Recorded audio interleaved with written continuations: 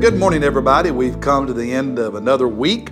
Today in our Bible reading plan, we are in chapters 3 and 4 of the book of Hosea, the minor prophet Hosea.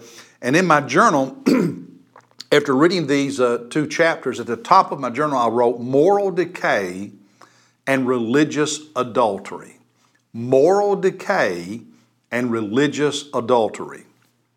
In Hosea 3, what's going on is Hosea's wife, Gomer, and you remember she had been a prostitute and God had told Hosea to marry her, and she gave birth to 3 children. Well, after that, apparently she abandoned Hosea and returned to her life of prostitution and eventually became a slave. God tells Hosea to go find her, love her, and buy her freedom. He does that. He takes her back as his wife, and once he buys her freedom, for a brief period of time, she, in some sense, I guess you could say, is Hosea's slave, and she is not to have sexual relations with anyone, including Hosea. And all of this is a picture of how the northern kingdom of Israel in particular, and to a degree the southern kingdom of Judah, had treated God. There's this image of marriage, the relationship between God and His people, and they have been unfaithful.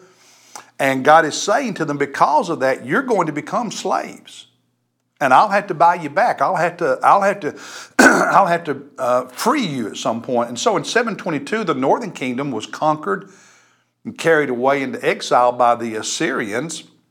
And a little later in 587 BC, the southern kingdom of Judah, the same thing happened to them at the hands of the Babylonians. But eventually God brought Jewish people back to the promised land and resettled them. So that's really the image and the teaching in chapter 3. Now in chapter 4, what we really have is a delineation, if you will, of Israel's sins and to a degree Judah's sins as well. And I group the sins that are mentioned in chapter 4 into 3 categories. One is adultery against God. Adultery against God. Look in chapter 4 at verse 1.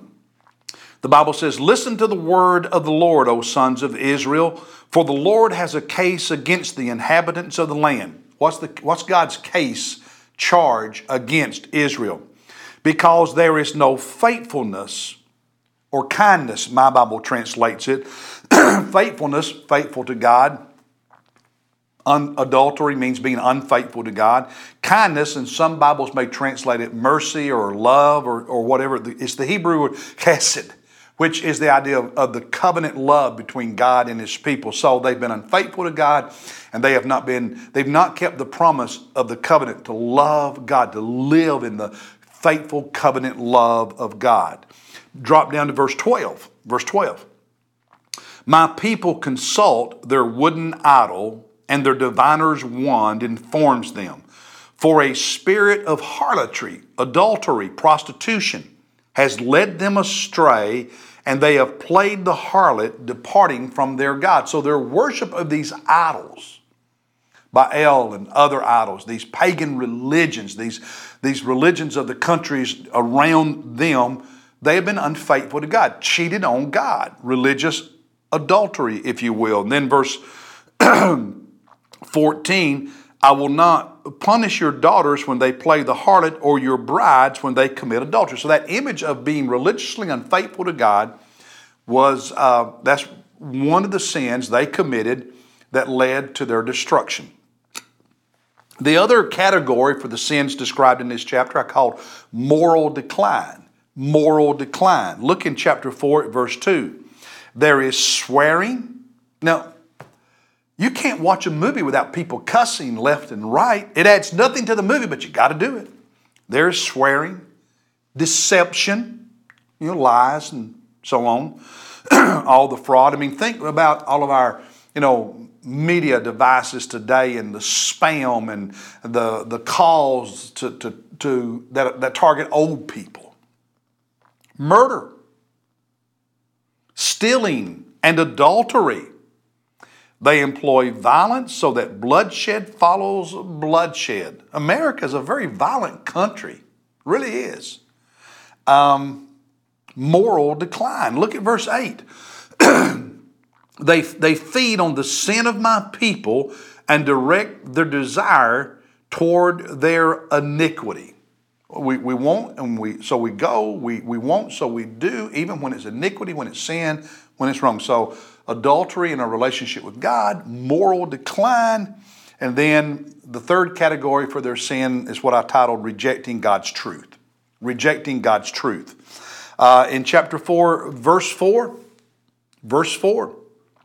yet let no one find fault, and let none offer reproof, for your people are like those who contend with the priest, always arguing with God's teachers, God's preachers, God's prophets. Verse 6, my people are destroyed for lack of knowledge, because you have rejected knowledge.